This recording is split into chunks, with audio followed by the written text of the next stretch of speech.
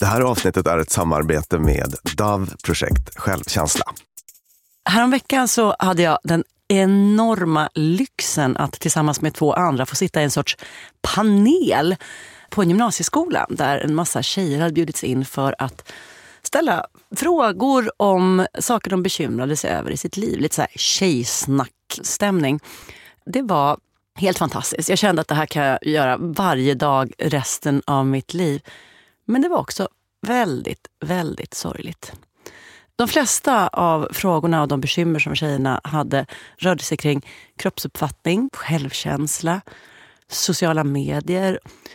Till en utsträckning att det liksom landade i så här, hur ska man orka? Var fan hittar man livslusten i detta mörker som tillvaron är? Du lyssnar på Dumma människor med mig, Lina Thomsgård, och psykolog och författare Björn Hedensjö. Sociala medier är en underbar plats där vi lär oss saker, vi kan inspireras, vi får ofta ett riktigt gott skratt och vi kan aktivera oss på olika sätt. Men det kan också vara en plats som gräver hål i vår självkänsla, som får oss att fixera oss vid vårt utseende mer än vad som kanske är nödvändigt. Och det här är något som i allra högsta grad gäller unga tjejer. Hur kan du som är nära en tonåring som just nu genomlider turbulenta år, helt indränkt av kroppshets och utseende fixerade budskap i sociala medier? Vad kan en förälder göra? Vad kan andra som jobbar med ungdomar göra? Och vad kan du som är ungdom själv göra för att må bättre? Och det här är ett samarbete med Dove Projekt Självkänsla. Björn, vet du hur det är att sitta och prata inför kanske 100 tjejer i tonåren och be dem räcka upp en hand, alla som har kroppsångest, och alla räcker upp handen? Fattar du den känslan när du tittar in i 100 par ögon på unga tjejer som just nu ska vara i sin prime? Det är de här tjejerna som Vreeswijk och andra gubbar skrev de här fina sångerna om. De ska dansa som älvor, de ska vara liksom vackrare och lyckligare än någonsin. Och så bara sitter de där och det enda de tänker på är hur skulle de kunna vara finare och bättre? De duger inte. Kände du Igen dig mycket i det här? Eller känns det som en annan grej? Jag kände igen mig jättemycket, men det var som att det har blivit det här pressen nästan hade liksom hamnat på steroider. Jag tror att hade man ställt samma fråga till mitt gäng när jag var mindre, så tror jag att det hade varit fler armar som inte sträcktes upp. Att det faktiskt gick att skydda sig ifrån viss del av den här utseende självfixeringen. Alltså jag minns att när jag var lite, vi hade en ganska stark kult av att så här, om du vet, vi läser, alltså just på gymnasiet så bara, jag ska bara se en till Kieslowski-film. Alltså så att vi liksom, huruvida vi dög eller inte, det kämpade vi med. Men att dugandet kunde också räknas i poäng som man tjänade genom att sitta på biografens sita. Eller att läsa klassiker. Nu låter jag som så här intellektuell. Det var poserande rakt av. Men det var åtminstone lite mer tid åt en Kieslowski-film, lite mindre tid åt att titta på andras perfekta kroppar på Instagram. Alltså vi hade skönhetstävlingar och Veckorevyn och popstjärnor och liksom allt så här. Vi hade populärkultur såklart. Men det var liksom ett steg utanför ens rum. Det var som att man sökte sig till det för att få det mer. Sen kunde man klaga på liksom Hennes och Mauritz underklädesaffischer på vintern, för då var de överallt. Men generellt så var det ändå något du sökte dig till. Medan det idag, och det känner ju jag, 44 år gammal, idag är den här uppmanande rösten som bara, där borde du vara, så här borde det se ut, så här borde du ha det. Den genomsyrar hela ens liv. Hela mitt liv på sociala medier är liksom indränkt i de där budskapen. Och nu är jag lite för trött för att gå igång så mycket på det. Jag är lite för liksom, jag har gett upp en massa grejer, vilket är liksom, resultatet av det blir att jag inte påverkas lika mycket. Men föreställ att jag skulle vara en liksom pigg, självförverkligande, sugen 16-åring som bara, vem ska jag bli? Hur ska jag bli så bra som möjligt? Att då försöka navigera sig i den här världen idag tror jag är så ofattbart svårt. Och dessutom på ett sätt som jag tror liksom verkligen inte skonar killar. Alltså att det är liksom för alla unga så finns den här liksom mattan av konsumtionshetsande, det är förklätt till så här förebilder och inspiration, men i själva verket så är det enda budskapet man matas med så här, du duger inte som du är. Nej. Jag tror ingen kommer undan. Du är vacker, Cecilia Lind. Nej, men saker och ting har ju verkligen ändrats. Det kom en bok som heter iGen. Känner du igen det, eller? Som i generation. Liksom. Ja. iPhone i-gen. Ja, precis. Ringer en svag klocka, men jag har ju som sagt var anlag för demens, så att du får snart sluta fråga mig om jag kommer ihåg saker, för det gör jag nästan inte. Nej, men den kom 2018 i alla fall. Och den handlar om smartphone-generationen. Hur mår de, vad tänker de, vad vill de? Vilka är de, undrar jag? Det är de unga som har växt upp med smartphones. Ja, Vi är inte där, va? I det här fallet så var det, i hennes definition då, så var det 1995 till 2012. Och när jag säger henne så menar jag Jean M. Twenge. Det är ett namn vi skulle kunna uttala på andra sätt eventuellt. Det vet inte Kanske ska det faktiskt uttalas på... Det skulle kunna vara så här. Jean-Marie Twenge. Jean-Marie Twenge. Skulle kunna vara. Men hon är inte fransk, hon är amerikansk. Och hon är psykolog och hon forskar om generationsskillnader. Och hon har specialiserat sig väldigt mycket på den här digitaliserings- och sociala medier-frågan. Och hur vi påverkas av den. Och i den boken så är det väldigt mycket fokus på problemen. Sådär. Och den blev också rätt omdebatterad när den kom. Jag minns att jag ledde faktiskt någon typ av debattseminarium på förlaget när den kom ut. För det kan man väl säga, det är kanske inte en helt unik spaning det jag just drog, det här om att så här, sociala medier hetsar på, alltså sådär. Ja. En försvarssida där, vad säger den då? Nej, men försvarssidan säger så här, alltså hon har väldigt mycket såna här korrelationsstudier. Så här, mer tid med sociala medier, mår man sämre typ. Just det. Men kritikerna menar väl då att det är svårt att säga något om kausaliteten. Just det, så man kan säga att om du mår sämre så har du mer tid vid telefonen. Typ så. Just det, fattar. Men idag kommer vi att prata mycket om det där och vi kommer väl faktiskt också kunna visa att det är på massa sätt problematiskt med sociala medier för självkänsla och kroppsuppfattning och så vidare. Men att det är inte sociala medier i sig. Det är mer kanske hur man använder dem faktiskt än att man använder dem. Exakt, och att det också finns sätt som kan leda till mindre skadliga effekter. Ja. Om man får prata nästan på ett tobaksavskräckande språk. Mindre skadliga effekter. Men att det finns grejer att göra som kan göra tillvaro med sociala medier lite lättare.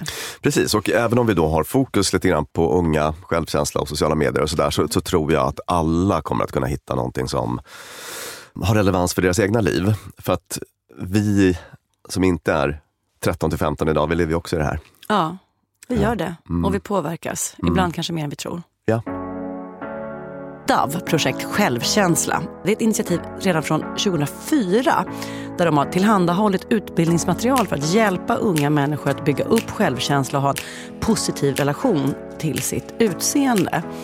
Och den senaste studien visar till exempel att 54% av 10-17-åriga tjejer i Sverige har ändrat eller funderar på att ändra sitt utseende. 53% har ätit mindre eller tänkt på att äta mindre. 27% av tjejerna mellan 14-17 år har gjort eller tänkt göra kosmetiska ingrepp. Och en av två tror att det faktiskt skulle förbättra deras självkänsla om man skulle sluta följa profiler som uppmanar till orealistiska skönhetsstandarder. Vad tror du? Ska vi alltså igenom lite forskning om det här med sociala medier och hur man påverkas? Ja, men bra, för jag tror att jag behöver lite kött på benen. För jag tror att jag instinktivt, när folk har sagt sånt där, att sociala medier påverkar oss negativt, så har jag känt så här, vi mår dåligt. Vi kommer hitta någonting att skylla på, men dåligt mår vi. Alltså, så förstår jag menar? Att så här, man kommer ha år där man tvivlar på om man duger och sen så kommer vi hålla på och peka på det var popstjärnorna eller det var... Just det. Det var Idealen eller det var Hennes Mauritz-reklamen eller vad det nu må vara. Men exakt, och det, apropå den här debatten som jag nämnde tidigare, då var det ju team sociala medier så att säga, som var så här... Ja, men det är väldigt mycket moralism i det här. Ja. Det är som när Sivert Öholm, frid var över hans minne. Som är någon gammal tv-profil. Det finns ett väldigt roligt klipp när han blir så otroligt indignerad i tv då, över hårdrock och säger väldigt roliga saker. Hårdrock, ja, det är den typ av rock som vi har läst rätt mycket om i tidningarna. Bland annat det amerikanska bandet W.A.S.P. We are Satans people. Vi är Satans folk. Alltså nu i backspegeln så känns det så otroligt mossigt bara då. Ja. Och då fanns det de som menade, och säkert de som menar, att den kritiska blicken på sociala medier, att det är mest ett uttryck för någon typ av moralism. Då. Ja, och vet du vad, gäng, jag vill ju ogärna vara mossig, så jag har sällat mig till det gänget ganska ofta. Så jag kan nog behöva lite kött på mina ben. Ja. Precis. Jag har gjort lite den resan. Alltså jag var också mycket så i början, att så här, typ vuxna har väl alltid hackat på unga. Ja. Sen Aristoteles tid och deras vanor och deras nya sätt att konsumera medier eller vad det nu kan vara. Och också så här, för varje uppumpad rumpa du ser så kommer du också se någon som kämpar med något som du kan känna igen dig i. Ja. Alltså att det finns liksom good and bad med det hela. Precis. Ja. Och det är väl där jag är nu. Ja. Och det är väl ungefär det som då... men jag ska inte gå händelserna i förväg. Bra, kör på. Ja, men en sån sak som man kan se är att ett stort bruk av sociala medier hänger ihop med sämre sömn. Här har vi en studie som heter Social Media Use and Adolescent Sleep Patterns. Den är brittisk och det var en ganska stor studie med 11 872 ungdomar i åldern 13 till 15 år. Och då kunde man se att vi hade någon typ av snittanvändare som la mellan 1 och 3 timmar per dag. Lite drygt en tredjedel. Och så var det en tredjedel som använde väldigt lite sociala medier, mindre än en timme. Och sen så var det en grupp som var very high users, som var 1 av 5 ungefär. Och de låg på 5 timmar plus per dag. Det låter mycket sociala när man medier hör, alltså. Det låter mycket när man hör så här, men sen går man in i sin egen lilla mätare i telefonen och bara hoppla hej. Just det, den kan ju ge milt chockerande siffror ibland. Fast då brukar jag trösta mig med att tänka att det är ju också annat. Det är ju liksom skärmtid. Alltså, det finns ju en variant här som visar exakt vad du har varit inne på. Och där är det lite mer av sociala medier än vad man kanske hade önskat. Ja, de är väldigt lockande. Och bra på att hålla kvar den. Bra på att hålla kvar den, ja. Ett fynd i den här studien var att tjejer tillbringar mer tid på sociala medier än killar. Varför tror du det? Är det för att vi gillar liksom det sociala och nätverka? Jag tänker mig att det är det. Precis. Av samma anledning som vi står vid torget och snackar skit med varandra. Eller är de som bjuder in till midsommarkalas. Ja. Och då visade det sig att de här very high users, 5 timmar plus, hade längre tid för insomning. Tog längre tid för dem att somna på kvällen. Till exempel då. Och att om de vaknade så var det svårare att somna om. Och problemet här är ju att sömn är så himla viktigt i just den här åldern. Tonåringar har ju lite orättvist det här riktigt om sig att vara slackers för att de sover länge och så. Och det kan ju absolut finnas en sån aspekt också kanske. Slackeraspekt, men de behöver också mycket sömn. Alltså hjärnan behöver sömn för att producera tillväxthormon och sådana saker. Så att väldigt viktigt för att man ska klara skola och sådana saker. Och det brukar vara ett av mina viktigaste sömntips, även för vuxna och alla andra. Det är att hålla mobilen på mer än en armslängds avstånd. Oj. När man ska sova. Det har jag inte gjort på 20 år. Nej. Alltså den ligger där under min bäddmadrass. Under din bäddmadrass? Ja, så att alltså, skulle jag få någon form av strålningsrelaterad cancer i fiffi så är det därför. För i den höjden, precis där armen är, så kan jag bara kila in handen så vet jag vad jag hör den. Ja. Och varför kan det vara fiffigt att ha... Och så tröskeln är lite högre att famla efter den när man vaknar till. Ja, just det. Precis, så att jag tänkte då på båda de här grejerna, att ha lite svårt att somna in, men också att om man vaknar till att ha svårt att somna om kan säkert vara relaterat till att man faktiskt tar och kikar lite i mobilen. Det var ett tag där när det var mycket snack om det här med blått ljus, minns du? Ja. Blått ljus, samma ljusfrekvens som finns i utomhusljus. Just det. Finns i modern skärmteknologi, och när det blev mycket skärmliv så kom det lite så här larmrapporter att det här kanske kan påverka. Just det, nu kan kroppen tro att det plötsligt är dag. Exakt, det rubbar dygnsrytm. Precis, men sen så gjorde man en massa studier på det och kom fram till att det är så pass lite blått ljus från en sån här mobilskärm så att det har en marginell effekt. Det är inte det som är problemet, utan problemet är att det här är en maskin som kräver interaktivitet av oss. Alltså vi aktiveras på olika sätt. Trycker på knappen på massa olika centrum i oss. Så är det, precis. Man kanske får något mejl från chefen eller kompisen eller något DM från någon polare, eller så börjar man tänka massor på sitt svar, eller så svarar man, eller så känner man att man borde svara, eller så blir man arg eller ledsen. Eller, alltså det bara händer massa grejer. Det behöver inte ens vara så laddat. I natt vid 3-rycket så såg jag hur Cecilia Blankens hade bett om ett bra kycklingsoppa-recept. Jag bara, jag har ett. Ja. La jag goda 45 minuter på att hitta precis rätt recept samt gå in och kommentera de andras recept. Jag bara, men här är ju ingen ingefära och curry. Det här är inte alls den judiska kycklingsoppan-frågan. Alltså så här, mellan 04 och 04.45. Gick upp i puls av en kycklingsoppa. Ja, bra exempel. Det är för övrigt killmaterskan Linnea Wikblads kycklingsoppa som ni hittar i hennes stories som är den bästa kycklingsoppan.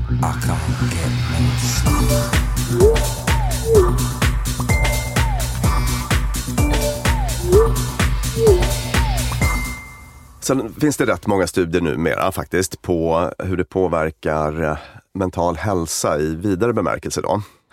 Här har vi en annan brittisk studie. Tror faktiskt att det är på samma underlag i stort sett. Det var 10 904 14-åringar i just den här studien då. Och man tittade på samband mellan sociala medier, användning och depressiva symptom. Och man delade på samma sätt in folk i så här, olika typer av grupper, heavy user och så vidare. Och kunde då se samband mellan stort sociala medier-användande och låg självkänsla. Annan brittisk studie, 14-åringar, 10 904 stycken. Och där kunde man se att i den här heavy social media user-gruppen 5 timmar plus om dagen då, var det 15% högre förekomst av depressiva symptom. Eller poängen i såna här depressionsskattningar var 15% högre. Ett par studier om kroppsuppfattning. Här har vi en amerikansk. 438 tjejer var det i den studien som gick i 8:an och 9:an. Ålder 13 till 15 i det amerikanska skolsystemet då i alla fall.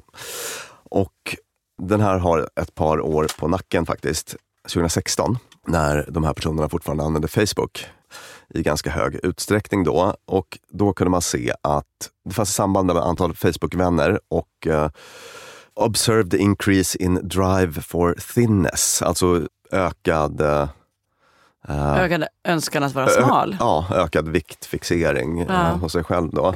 Så att så här, ju fler Facebook-vänner du har, desto större påverkan på unga tjejers kroppsuppfattning. Så såg det ut i den studien här. Men det var en ganska liten studie idag. Men jag har en annan här som är en sån här systematic review. Du vet när man bakar ihop jättemånga studier. 20 stycken. Den heter Systematic Review of the Impact of the Use of Social Networking Sites on Body Image and Disordered Eating Outcomes. Alltså ätstörningar och kroppsuppfattning helt enkelt. Och det är den här typen av studier som vi är allra mest intresserade av. För att studiernas studier. Ja, men sammantaget så hittar de absolut ett samband mellan kroppsuppfattning, ätstörning och aktivitet på sociala medier. Och det intressant fynd i den här studien var att kön var inte en faktor som påverkade. Okej, så det gällde killar också? Ja, det gällde killar också. Tillbaka till det här med, som vi pratade om i början, att det egentligen inte bara är att man använder sociala medier utan hur man gör det. Ja, just det. Kunde de se i den här studien att när man tog de här personerna under lupp, som ingick i studien, så folk som var särskilt upptagna av sociala jämförelser. För där skiljer vi oss åt. Okej. Just det, tror vi pratade om i vårt avsnitt om avundsjuka. Att det är inte så att vi alla har exakt samma tendenser att bli avundsjuka. Utan vissa, alltså just det här, så här, har du mer än jag? Grejen. Att eller som art så är vi väldigt mycket så att vi jämför oss socialt. Men vissa är det mycket mer än andra då. Och den appearance-based social comparison-tendensen, alltså hur mycket man brydde sig om hur andra ser ut och hur mycket man aktivt ägnar sig åt att jämföra. Förstås då. Det var något som påverkade väldigt mycket. Hur mycket sociala medier påverkade kroppsuppfattning och så. Okej, men då ska jag bara, nu blir det ett kort litet försvarstal för sociala medier om det behövs ännu ett sånt. Att de jämförelsepersonerna är kanske sådana som säger att bara puff så försvann sociala medier. Men då skulle de springa runt på stan och kika vem som hade tjusigast lår eller tjockast hår. Eller så. Att om man har en tendens så ser man till att tillgodogöra sig den oavsett. Just det, jag tänker att den här jämförelsen blir så otroligt mycket mer tillgänglig. Just det, den finns där 1 centimeter från min tumme hela tiden. Just det, och om vi då har någon sån här super sociala medier-användare på 5+ timmar om dagen så blir det ju bara väldigt, väldigt många sådana jämförelser som man ägnar sig åt, helt enkelt. Fresh fallen snow on the ground, a golden retriever in a flower crown. Is this heaven? Or is it just a white woman? A white woman's Instagram. En En annan sak som jag har tänkt på, det är det här med fixeringen vid sitt eget utseende som uppstår med telefonen. Jag läste i den här, alltså Doves studie, det var någon, så att för varje selfie som en tjej lägger upp så har de tagit 14 grundbilder att välja mellan. Det tar ju sin lilla tid. Ja. Och så ska de bedöma, där var jag inte fin nog, där var jag inte fin nog, där var jag inte fin nog och så vidare. Och där kan jag ju säga, ett rungande forskningsresultat, empirisk studie baserat på caset en person, nämligen mig själv. Att om jag vistas i en miljö utan speglar ett lite längre tag, så tycker jag att jag är finare.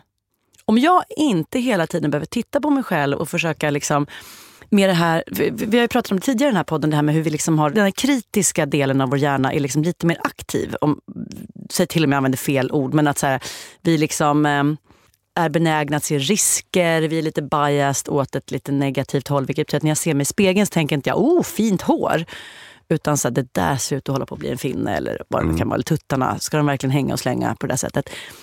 Och genom att bara stänga av det, genom så här, som vårt landställe, där har vi liksom inte så mycket speglar. Någon jättemossig, lite så här immig, där man inte ser så bra. Det är bara huvudet som syns. Då tycker jag att jag är mycket mer okej. Ja. Och det säger ju något. Och där vill jag bara skjuta in en grej. Som man vet från behandling av BDD. Body dysmorphic, alltså, dysmorfofobi. Alltså inbillad fulhet. Den grejen så. Det är att ibland i en sån behandling tar man bort speglar. Ibland i en sån behandling stoppar man in speglar. Så det har helt att göra med hur man dämpar ångest egentligen. Att om man är en person som undviker speglar för man vill bara inte se sig själv för man tänker att man är så ful. Då ska man utsätta sig. Yes. Och är det så att man istället håller på att kontrollera hela tiden att man är tillräckligt snygg i spegeln, då bör man plocka bort dem då. Så att det kan bero lite på funktionen i det här spegeltittandet. Men det låter som att det var bra för dig då. Ja, vi bara som en liten jämförelse med så här, vad betyder det att när som helst, om jag bara, är jag fin i det här sminket, så tar jag lite olika bilder på mig själv i rulltrappan på väg ner i tunnelbanan. Hade jag inte kunnat det så bara, det får duga. Alltså, eller förstår jag menar att det liksom inte blir samma... Nej, absolut. Precis, jag har ju, apropå att exponeras, för, liksom att testa nya sätt att bete sig. Vi pratade om det här med foto och så. Just det. Där fick du en liten uppmaning. Jag ska börja ta lite fler bilder på dig och du ska bara ställa upp på det. Och det har du verkligen gjort. Ja. Du tar jättemycket bilder lite när som helst. Har du märkt att jag inte protesterar? Ja, och jag fattar att du tycker att det är jobbigt. Och även ibland kablar jag ut dem utan att kolla mig. Det gjorde jag ju innan. Ja, precis. Så att vi har ju en sån liten pågående behandling då. Och jag märker att det funkar bra. Det är skönt. Vad bra. Det blir lite så här, det här är jag. Vill att jag skickar en faktura? Vi pratar ju om selfies nu och då tänkte jag bara nämna en sån studie som handlar om precis just det. The role of selfies in self-objectification and disordered eating in young women. Och den här studien, inte enorm, 259 unga kvinnor, visar precis det du säger. Att selfien i sig, alltså selfie-aktiviteter, selfie-relaterade aktiviteter är ett mycket större problem än sociala medier-användande i sig. När det handlar om ätstörningar, negativ kroppsuppfattning och den typen av saker då. I den lilla studien så verkar det vara så att tiden på sociala medier är inte problemet, utan det är selfie-tiden. Men just det här med selfies har ju också varit en jättedebatt, för att det är både så här, empowering och jag bestämmer hur jag vill se ut och jag får väl kabla ut när jag är snygg. Det behöver inte vara något problem. Jag tycker inte det. Alltså om man lägger mycket tid på selfies, då innebär det att man tänker mycket på hur man framstår och ser ut. Och att det blir en sån här hyper-självmedvetenhet, så att säga. Just det. Man funderar mycket mer på hur man ser ut. But first, let me take a selfie. Vi är på sociala medier, men vi borde vara det mindre. Men varför är vi det då? Jag följer liksom obscent många på Instagram. Är det 3000? Och bland dem, det är jättemånga som är bara så här, har jättefina kläder eller jättesnygga eller så här, typ den här känslan så här, gud det där skulle kunna vara jag om jag bara hade haft en annan kroppsvikt och lite tjockare hår. Alltså så här, jättemycket som jag gissar triggar även mig. Varför följer jag dem då? Jo, för att det blir inspirerande. Det är roligt. Det ger det där som vi har pratat om. Den sociala jämförelsen finns ju där av en anledning. Jag ska se en tjej som har härliga spänstiga ben och så ska jag tänka att gud det där vill jag också ha, och så ska jag ge mig ut och jogga. Det är så det evolutionärt har funkat för oss med avundsjuka och sociala jämförelser. Och i viss mån så kanske det är en bra grej. Man bara, gud vilket fint bananbröd de bakar. Det vill jag också göra. Så plötsligt har jag lärt mig baka bananbröd. Alltså det finns ju grejer i det här som är så här... Som godartad avundsjuka. Ja, som berikar mitt liv och som kanske liksom får mig att utöka min beteenderepertoar. Eller känna att så här, gud, hon har också tunt hår men är fin, kul. Det kan jag också. Alltså, jag tänker också att sociala medier är ju sällskap. Det är sällskap, ja. Communities. Och det är roliga skämt. Jättemycket humor. Fy vad jag har skrattat i sociala medier. Just det. Ja, men det var ju en sån här rörelse, kanske framförallt för ett par år sedan, som var så här, delete your account. Just det. Och jag känner så här, jag vill inte det. För att jag har så kul här. Det är ju också så man ser på när det är ett problembeteende. Beror på vilken funktion det har. Så att det är jättebra att fråga sig själv. Varför? Är det här mest att jag vill till något positivt eller är det för att jag vill liksom dämpa något negativt, alltså bli av med ångest eller obehag? Är det därför jag lägger ut selfies? Och typ. ibland är det kanske inte det ena eller andra, utan det är lite både och. Ja, ibland kan det vara lite svårt alltså, att veta. Så här, samma konto som jag följer som en dag inspirerar mig att göra bananbröd får mig nästa dag att tänka, varför hon ätit så mycket bananbröd men får inga bilringar runt magen? Jag vill också... det där. Men alltså, jag tänker att det är viktigt att förklara för oss vad får vi ut av det? Så att man som vuxen, förälder till ungdom, att så här, man fattar att det här är poängen med det. Ja. Jag tror att det är en viss förståelse som behövs för att sen gå vidare. Säg att du är en förälder till en ung person som du vet använder telefonen jättemycket. Du hör de här siffrorna och bara, nej fasen, jag vill hjälpa mitt ungdom att må så lite dåligt som möjligt av det här. För sociala medier innebär också en massa härligt och roligt. Ja. Och jag vill ju inte bara ta telefonen och kasta den i sjön. Eller jag vill det, men jag får inte. Ska vi gå över till liksom lite rena, rama, konkreta tips för vad man kan göra? Ja, men absolut. Och Björn, var börjar vi? Den första punkten har att göra med att man ska vara positiv, men att vara det på rätt sätt då. Det finns en som heter Carol Dweck som jag nämnt tidigare i podden. Hon höll på med det här som kallas fixed och growth mindset. Det är 2 olika sätt att förhålla sig till sig själv och världen då. Att om man som barn då, visade hon i den här studien, om man peppas för sånt som man kan utveckla. Alltså growth-grejer, alltså typ ens insats eller liksom hur man kämpar eller att man tar sig an utmaningar och så. Att få pepp för den typen av grejer är bättre än om man får pepp för sånt som är liksom medfött, inherent. Just det, för det blir inte längre för att någon säger vad lång du är. Just det. Eller du får inte finare hår för att någon säger att du har fint hår. Däremot, om vi ger positiv feedback till att säga, gud vad du kämpade på där. Wow, vad du tränar mycket på den här grejen. Just det. Trots att det är svårt. Så, det är något man kan utveckla. Alltså ett positiv kommunikation kring sånt man kan utveckla. Snarare än att bara säga, men gud vad du är vacker, gud vad du är vacker. Alltså jag menar, det gör man ju också ibland och det är som helt okej. Jag tycker du säger för sällan till mig att jag är vacker. Det kan du utveckla. Men att ha en pepp-kommunikation som är lite mer baserad på growth-grejer. Helt enkelt. Det är jättebra. Det pratade vi faktiskt om med de här gymnasietjejerna där det var så här, de kände att det var för mycket. När de lägger upp en fin bild på sig själva så är det ju 470 kommentarer som är så här, finaste, snyggaste, sexigaste, härligaste, finaste, alltså på ett sätt som är så här, det är liksom standard att man ska vara jättepeppig och schysst då. Och att de själva känner att det här blir liksom lite stört och i snack med varandra är så här, men gud vad fin du är, vad snygg, vilken snygg kropp du har, så att de själva kände så här, hur kommer vi ur det här? Ja. För man vill ge komplimanger, man vill ha peppig, tjejer är väldigt duktiga på det här, liksom den delen av nätverksbyggande som är peppa varandra och man vill inte sluta med det, men man vill göra det på rätt sätt. Och då är det här en jättebra modell att använda. Just det. Att så här, hur kan du liksom uppmuntra och se och göra en vän glad utan att du bara ökar på den där negativa pressen. How do you stay off social media? The main thing you've got to do is find replacements in the real world for what social media used to give you. So like nowadays, I just had to stalk my ex-girlfriends in real life. Joined a university debate team so I can argue with strangers. Och tips nummer 2. Man kan modellera en positiv kroppssyn. Hur gör vi det? Jo, om man pratar då med sitt barn och man känner för sin egen kropp så kan man ha fokus på det man uppskattar. Alltså hur jag pratar om min kropp påverkar hur mina barn kommer att se på sin. Yes. Det är ingen chocker att det är så. Nej, precis. Men det här tänker jag mig är en jättefaktor. Ja, verkligen. Det vet jag. Från mina yngre år, och kan fan ända upp till idag. De av mina vänner som har mest såna här liksom, som har levt ett liv med 30 år av ätstörningar på olika sätt, hade mammor när vi var små som bantade. Alltså, det var en grej man gjorde. Mamman höll alltid på, nej den där kjolen kan inte jag ha. Oj, nej, men titta mina fula. Att det liksom ständigt var ett racka ner på utseendet. Och det var ju så här, det minns jag från de åren, så var det typ en så här, lite sexig tjejgrej. Det var så här, när man lekte vuxen. Så bara, jag ska banta. För att det var kvinnligt, det var som så här långa röda naglar. Att bry sig om sin vikt. Men det är ju också att de som hade sådana mammor kan jag tydligt se är de som mer, det var en självklar del av deras liv. Just det. Att man ska tycka illa om sin kropp. Ja, det känns som att det finns något så tydligt inlärt som man tar med sig hemifrån där.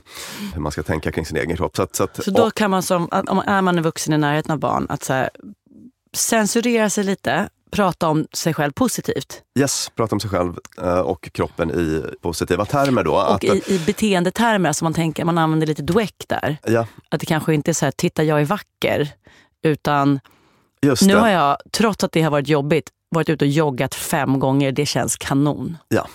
Var det ett bra exempel? Yes, att man pratar om rörelse, sinnena, vad man kan göra med dem, så här, kroppens förmåga att vila, läka, återställas, kreativa uttryck.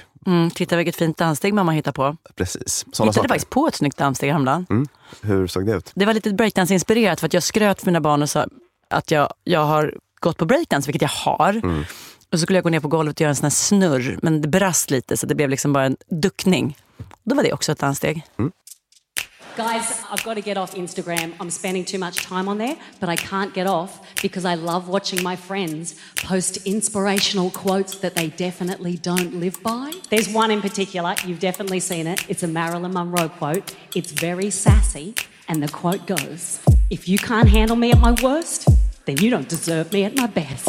I don't know about you, but my best and my worst are both pretty bad. På tips nummer 3. Men prata om hur man kan använda sociala medier på ett bättre sätt. Och vilket är ett bättre sätt? Ja, men att diskutera syftet. För att någonstans tänker jag mig att man vill åt det sociala, eller hur? Att det ska vara ett kul kommentarsfält och verktyg för kontakt med vänner och bekanta då. Och kanske att man kan dra ner på konton som mest triggar massa jämförelser. Hur är du med att använda döljfunktionen på Instagram till exempel? Mitt motto är, och det här tog jag också upp med de här ljuvliga gymnasietjejerna jag snackade med, control your inputs. Det gäller allt. Ute i riktiga livet och sociala medier och vilka mejllistor man prenumererar på. Så här. Jag brukar gå igenom i min mejlkorg ibland och ta bort grejer som jag vet triggar till exempel till konsumtion. Alltså får du i din mejlbox så här, och det kan vara så här, liksom här är lite goda skönhetstips eller läs den här bloggen eller här är de senaste inredningsnyheterna. Det kommer att få mig att känna att jag behöver en massa grejer som jag inte behöver. Så klicka i, sluta prenumerera och plötsligt så kan jag andas lite lättare. Precis samma sak i sociala medier. Och det där kräver lite tid. Det kräver det här lite så att man är lite självmedveten. Som jag sitter och glor på sociala medier. Och det är kul. Jag lägger upp en bild, folk likar, det är härligt, allt känns bra. Och sen plötsligt så, när jag lägger ifrån mig telefonen så känner jag mig så här, inte lika bra. Då har jag ju någon gång under den här resan stött på någonting som har sänkt mig. Att definiera vad det var. Det behöver inte vara så här, ett fattigt barn som i ett krig. Utan tvärtom. Det kan vara så här, gud vilken härlig semester de där är på, vilka fina baddräkter och vilka fina kroppar i baddräkterna. Och att lista ut vad det är och ta bort det. Ja. Bara ta bort det. Inte känna att det är så här, vilket märkligt flyktbeteende. Där sitter du och skyler dig från rimliga delar av världen. Men nej, det här är liksom rakt av onödig information som är skapad för att få mig att gå igång på ett sätt som inte är bra för mig. Just det. Så då tar jag bara bort det. Och så en fråga som jag tycker är ganska bra att ha med är så här, vad är det som säljs i det här inlägget? Just det. Alltså, vem är det som tjänar pengar på det här inlägget? Hur får det här inlägget dig att känna och vem är det som tjänar pengar på det? Ja, den har jag kört med mina barn. Och det funkar, tycker jag. Ja. Eller de fattar att de här sociala medier-företagen har en agenda och så. Och att man som användare är produkten. Ja, men exakt. Och här visade Doves rapport att 72% av tjejerna mådde bättre efter att ha slutat följa såna här skadliga liksom, skönhetsrådskonton. Och det här gäller, alltså det är TikTok, det är Facebook, det är Snapchat. Alltså det finns ju liksom, jag håller mig helt inte Instagram för att det är min värld. Ja. Men det är en stor flora av såna här konton där väldigt mycket handlar om skönhet. Jag märkte, någon gång jag gick in och jag skulle fundera på att klippa lugg, så googlade jag lite sådana frisör Instagram. Den eviga frågan för tjejer, va? Exakt. Det tar exakt så lång tid som det tar för en lugg att växa ut. Så lång tid är det som det tar för tjejer att glömma hur jobbigt det är att ha lugg. Men i alla fall, jag googlade lite på lugg och vips så hela mitt där liksom flödet som kommer av sig självt. Bara frisyr. Och jag började köpa dyra hårprodukter och en jättedyr fön, kostade en månadslön. Och bara, vad är det som händer? Så bara, just det var ju det. What's wrong? The social media version of my ex just walked in. Oh, that's your ex? Worse, it's the social media version of my ex. It's the version I scroll past on Facebook or I see on Instagram. She's right over there. What are the odds she'd be here? She's everywhere. Oh, this sucks because I really am over her, but the social media version of her in a Valencia filter, that's not fair. Tips nummer 4.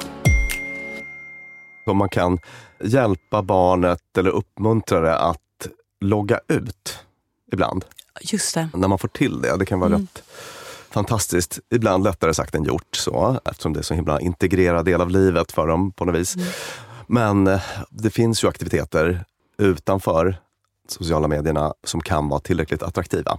Och sen fundera på vad det kan vara med mitt barn. Om man kan göra den grejen tillsammans kanske. Och sen så få lite sammanhängande tid utanför. Det roliga med det du säger nu är att jag får lite stresspåslag. För att det känns som att om du bara skulle säga det till mig. Lina, ska vi ha en kväll utan telefon? Man bara, nej vadå? Vad som helst kan hända utan att jag får se det. Så det kanske är någonting man skulle kunna göra på gruppnivå då. Absolut, precis. Där gäller hela familjen. Verkligen. Ja, exakt. Nu kör vi en helg utan telefoner. Den lilla pakten har man ju gjort ibland. Det är en uppoffring man får göra själv då. Så att nu kör vi ingen telefon ikväll sådär. Today, Instagram is expanding a test of a new feature that hides the number of likes on posts. The aim is to remove the pressure of collecting likes. Instagram is getting rid of likes. I just got those butt implants and now you're getting rid of likes? Huh? Och här kommer sista tipset. Man kan ju också prata om vad man själv lägger ut för något. Alltså det innehåll som man... Just det här la jag ut. Fick det mig att må bra eller inte? Blir jag gladare eller inte av det som hände? Eller tog det kanske bara väldigt mycket tid? För det gör det ju ibland. Ja. Det är så här, vet du vad? Jag sa ju det där lilla mantrat, mitt mantra control your inputs. Control your outputs gäller också. Precis. Att så ha koll på att om jag nu lägger upp den här bilden eller vad det nu jag delar i min snappen berättelse om mig själv eller så här, det jag har, som jag behöver liksom kanske en kick. Att vara lite vaksam på det och se så här, hur mycket tid tar det sen i anspråk? Och hur känner jag av kommentarerna jag får eller bristen på kommentarer jag får? Om slutsumman blir att jag hamnar på minus så kanske jag nästa gång innan jag utsätter mig för samma grej, jakt på någon form av belöning, tänker till och bara jag avstår så kan jag lägga tiden på något annat. Det var några av de konkreta tipsen som vi hade att dela med oss av idag. Det finns väldigt många mer i Doves projekt Självkänsla. De har alltså tagit fram en guide som är speciellt för föräldrar men kan användas för alla vuxna som har ungdomar i sin närhet. Med hjälp av den här så kan vuxna vara med och bygga en mer positiv kroppsuppfattning och stärka ungas självkänsla. Och den innehåller bland annat då ett råd om hur vuxna kan känna igen skadligt innehåll på sociala medier och hjälpa unga att rensa. Tyckte den var så himla bra. Den var faktiskt så himla bra. För allt det låter som så här fluffiga ord, så här bygga självkänsla och stärka sånt där som man bara, som det är svårt att se hur det faktiskt är. Vad är det då bortom fina ord? Men där var en guide som faktiskt var konkret. Det här var ett verktyg, det här kan du göra nu. Ja. Och att det var dessutom ingenting i det som den tog upp som vi inte känner igen från det massa tidigare avsnitt vi har gjort på de här ämnena. Precis, och det är ju psykologer, experter som har tagit fram det här materialet. Kunde man se direkt att det var väldigt solitt. Liksom. Och vill du hitta den här guiden så finns den på dove.com/rensa sociala medier. Tack så mycket för att ni lyssnar på det här avsnittet med mig, Lina Thomsgård, med psykolog och författare Björn Hedensjö. Det var ett samarbete med Dove och deras projekt Självkänsla. Vår producent heter Clara Wallin och du hittar oss på Instagram under Dumma människor. Och fortsätt gärna samtalet där, både med era egna tankar om hur man kan hjälpa unga och kanske hjälpa sig själv. Och avsnittet spelas in hos Beppo. Tack så mycket!